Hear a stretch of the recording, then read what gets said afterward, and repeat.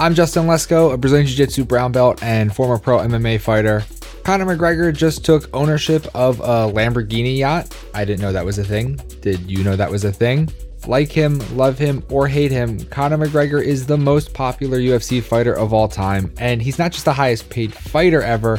This year, he's the highest paid athlete of any sport in the world. How did he go from plumber's apprentice on welfare to living a life that 99.9999% of people will never get to experience? Well, we can trace the money back from Lamborghini yachts to whiskey to one man in particular, Floyd Money Mayweather.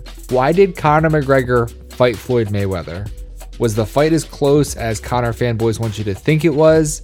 How did August 27th, 2017 forever change the UFC? Now, I probably won't ever get a Lamborghini yacht. Also, you probably won't ever get a Lamborghini yacht, but that doesn't mean you can't look as good as someone who has one. When you visit epicrollbjj.com and use the coupon code podcast15, you can take 15% off of rash guards, t-shirts, gis, hoodies, joggers, artwork, anything you could ever want related to jiu-jitsu.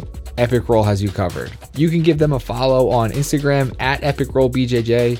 If you're a grappler, you should be wearing grappling apparel that was designed specifically for grapplers, and that's exactly what Epic Roll is. epicrollbjj.com, coupon code podcast15. Now, let's look at Conor versus Floyd and what it did to the UFC. Welcome to That Jiu-Jitsu Podcast.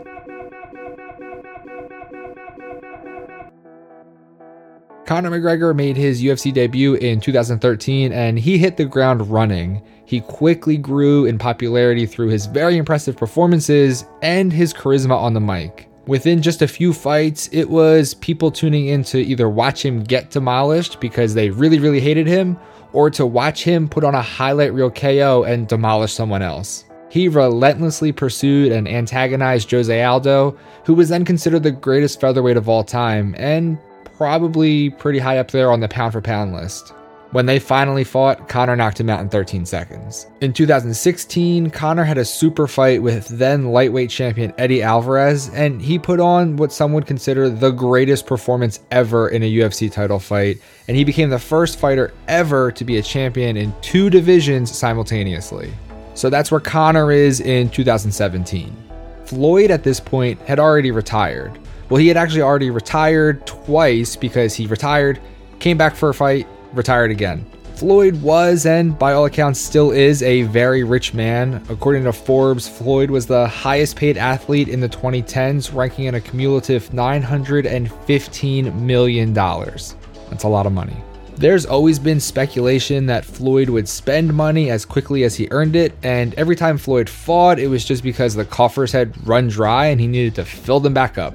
Speculation is just speculation, but Floyd does love to spend. He was 49-0 at this time and considered one of the best to ever do it, if not the best. Conor McGregor did an interview with Esquire magazine in 2015 and he said, quote, "I don't look at a man who's an expert in one area as a specialist. I look at him as a rookie in 10 other areas. If you can box, what happens if I grab hold of your legs? If you put me face to face with Floyd Mayweather, pound for pound, boxing's best. If I fought Floyd, I would kill him in less than 30 seconds. It would take me less than 30 seconds to wrap around him like a boa constrictor and strangle him." Which, it's 100% true. Boxers win boxing matches and fighters win fights. But that was it. That was the spark. Conor was praising Floyd as the best boxer ever, but all anyone could focus on was, I would kill him in less than 30 seconds. So after that interview, we had 2 years of subtle shit talking back and forth, and then there were rumors that the fight was going to happen, then it was no way it ever happens, then sort of by surprise, Mayweather makes this post on social media. It's official. The fight is on. They went on this big world tour doing press conferences, and they were fun at times. There were funny moments like Conor miming slapping Floyd on top of the head. There were strange moments where Conor was sitting down and Floyd made it rain with a bunch of money on him while Conor was wearing this weird fur with no shirt. And then there were really strange moments where Conor did this weird hump kind of dance while also not wearing a shirt but still wearing a fur coat. It was good theater, and by the time the fight rolled around, people were intrigued. Can the biggest star in MMA, who happens to have zero pro boxing experience, take out the potential greatest boxer of all time, who currently has a 49-0 record? Well, as previously stated, boxers win boxing matches and fighters win fights. And this was a boxing match. The fight started, and it was the Conor McGregor show early. Conor was the aggressor, with Floyd playing more defensively. We got some Conor showmanship, like when he put his hands behind his back. But it seemed early on like the strategy for Floyd was to let Conor punch himself out. From a scoring perspective, you'd have to give the early rounds to Conor, as he was the one landing most of the shots that connected. Mayweather started moving better and finding his old rhythm towards rounds 5, 6, 7-ish. And as Floyd was getting going, you could see Conor was starting to breathe heavy. By rounds 8 and 9, Conor looked gassed, and Floyd was pursuing him and landing big shots. And in round 10, Floyd put an exhausted Conor to the ropes, unloaded on him, and the ref jumped in and stopped the fight. Would you characterize this as a come-from-behind win by Mayweather, or would you say he was just letting Conor tire himself out? Did Conor really hold his own, or did Floyd carry him so that the fans would get their money's worth? Maybe a little of this, a little of that, a little column A, a little column B. I think Conor, not being a boxer, posed some weird challenges for Mayweather, and it took Floyd a bit to adjust to his very strange style. But I can also see the argument that Floyd was just letting Conor put his show on before taking him out. Either way you look at it, Floyd won, Conor lost. No shame in losing to the best to ever do it under his rule set. The biggest takeaway from this fight was money. The exact paychecks are a little murky. There's all kinds of estimates about how much each made, but most articles you read say that Mayweather was guaranteed to make $100 million, while McGregor was guaranteed to make $30 million. Mayweather Promotions was a co-promoter of the fight, so Mayweather reportedly made an extra $175 million once the total revenue was tallied, bringing his total to $275 million for one fight.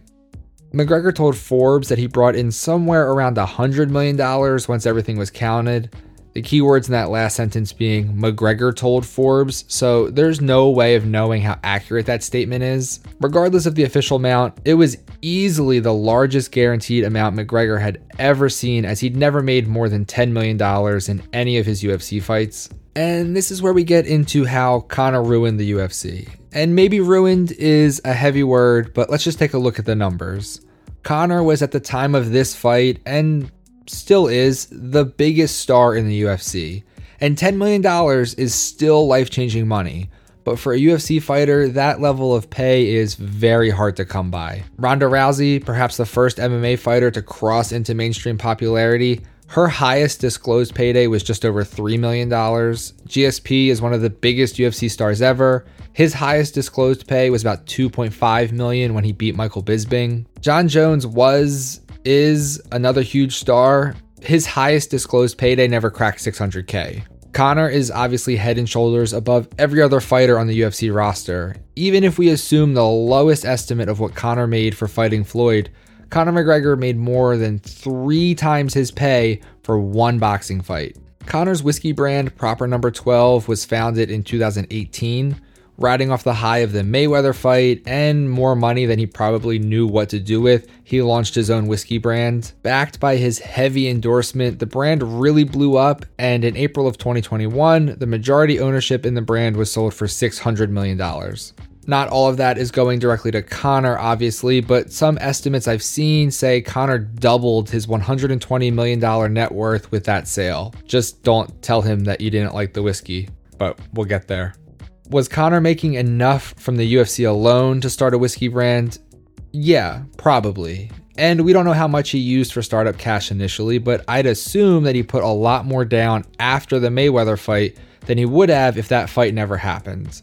And the Mayweather fight launched an already popular McGregor into the mainstream. After this fight, if you ask any person who doesn't watch MMA to name a UFC fighter, they will 100% say Conor. As for Conor's MMA career, it hasn't been great since the fight with Mayweather, and his personal life has had some, we'll call them issues as well. In April 2018, Conor infamously threw a dolly at a bus that Khabib was on during media day for UFC 223 in Brooklyn. Conor and Khabib fought later that year, and after tapping Conor to win the fight, Khabib jumped out of the cage to attack Dylan Dennis, which I can't say I blame him there. Dylan Dennis was in Conor's corner, and Khabib's entourage / I think it was his cousin jumped into the cage, and there was a big melee and a brawl. Side note, no one seems to care that Khabib did that. No one seems to care he jumped out of the cage to attack the corner of his opponent, and I can't imagine any other fighter would get a pass on that. I know people love Khabib, but no one cares, and it's always confused me why. But side note, back to what we're talking about. In 2019, the New York Times reported that Conor McGregor was under investigation by the Irish police following allegations of a sexual assault on a woman in a Dublin hotel in December of 2018. There was another allegation of sexual assault reported in October 2019. However, in January of 2021, prosecutors declined to prosecute McGregor. In March of 2019, Conor was arrested in Miami after he grabbed a man's phone and smashed it to the ground. In August of 2019, Conor punched an elderly man in a pub after the man declined Conor's offer of a glass of his Proper 12 whiskey. That's why my joke from a few minutes ago was funny. It's always good to explain your jokes. In September 2020, Conor was arrested in Corsica on suspicion of attempted sexual assault, but he was released without charge. Conor fought Donald Cowboy Cerrone and won in 2020 after a 2-year layoff from fighting, and then he lost to Dustin Poirier twice this year, 2021. So just a quick recap, Conor has only won 1 time since the Mayweather fight, and he's lost 3 fights. But despite his lack of sporting success, he was the highest paid athlete in all sports in 2021, according to Forbes. And the issue of fighter pay has been a big talking point for a long time with the UFC, with the UFC always maintaining that their athletes are paid well, but I don't think many people agree with that. It's hard to see a guy like Conor with a questionable personal life and a lack of recent success in the cage making so much more money than everyone else in the sport. For example, the lowest paid fighter on the card that Conor and Dustin just fought on was Jerome Rivera, and he made a disclosed $14,500. Conor made $5 million. Now, yes, I am aware that people are not tuning in to watch Mr. Rivera, they are tuning in to watch Conor. But $14,500 for months of training and paying your coaches and all the expenses that come with being a professional athlete, that's not a lot. A big narrative following Conor since the Floyd fight is, why are you fighting? Why is a guy worth hundreds of millions fighting for $5 million? Did extravagant wealth cost him a little bit of his fire, his motivation? Possibly. The Floyd fight may have taken from us the biggest star we've ever seen. Pre-Floyd, Conor was on a tear. He won 17 of 18, and that one loss to Nate Diaz, he came back 2 months later and he avenged that defeat. Post-Floyd, Conor has 1 win in 4 attempts. Another consequence of the Floyd fight, and to an extent the double champ fight with Eddie Alvarez, is the logjam that it created. For the featherweight division, Conor had won the belt from Aldo in December of 2015, then fought Nate twice in 2016, then fought and beat Alvarez in November of 2016. After the Alvarez fight, the UFC stripped him of the featherweight title due to inactivity. Conor had won the featherweight title, then fought 3 fights outside of that division, and he showed no intention of going back down to 45, and there were contenders who deserved shots to face the champion that were forced to just wait around. The UFC already had Jose Aldo fight Frankie Edgar in July 2016 at UFC 200 for an interim featherweight title, so the writing was sort of on the wall that Conor was not going to be coming back to featherweight for a long time. As for lightweight, Conor was stripped of that belt too. After the events of UFC 223, the one where he threw the dolly at the bus, Khabib was crowned undisputed lightweight champ and Conor was stripped. So prior to UFC 223, the lightweight division was jammed up without a champion from November 2016 to April 2018. And this also feeds into one of the biggest knocks on Conor, the fact that despite being a double champion, he's never once defended a title. I personally miss Contender Conor. He was fun to watch, he was beating everybody, and the highlight reel just kept getting longer and longer and longer. His whole shtick wasn't focused on, look how much money I have. Now, the sport's highest paid star just isn't an enjoyable character to have around. I mean, he just lost to Dustin Poirier and was yelling that he was going to have him killed in his sleep, so that's not the best. If the Floyd Mayweather fight never happened, I still think Conor would have launched to the mainstream. He was just that charismatic, and he was just winning so impressively. He still would have been the biggest star in MMA and one of the biggest celebrities in the sporting world. And in that reality, the one without Conor versus Floyd, the sport's biggest star may have also been its biggest talent. But as it stands right now, we have a weird financial imbalance between the UFC, the best fighters in the world, and a guy making way more money than I'd argue he should. A guy whose prime we probably missed out on because he was off getting a huge payday. And I'm by no means faulting him for getting that payday. He shouldn't turn down potentially $100 million just because we want to watch him fight MMA instead. But with that being said, Conor only fought 3 MMA fights from November 2016 to January 2020.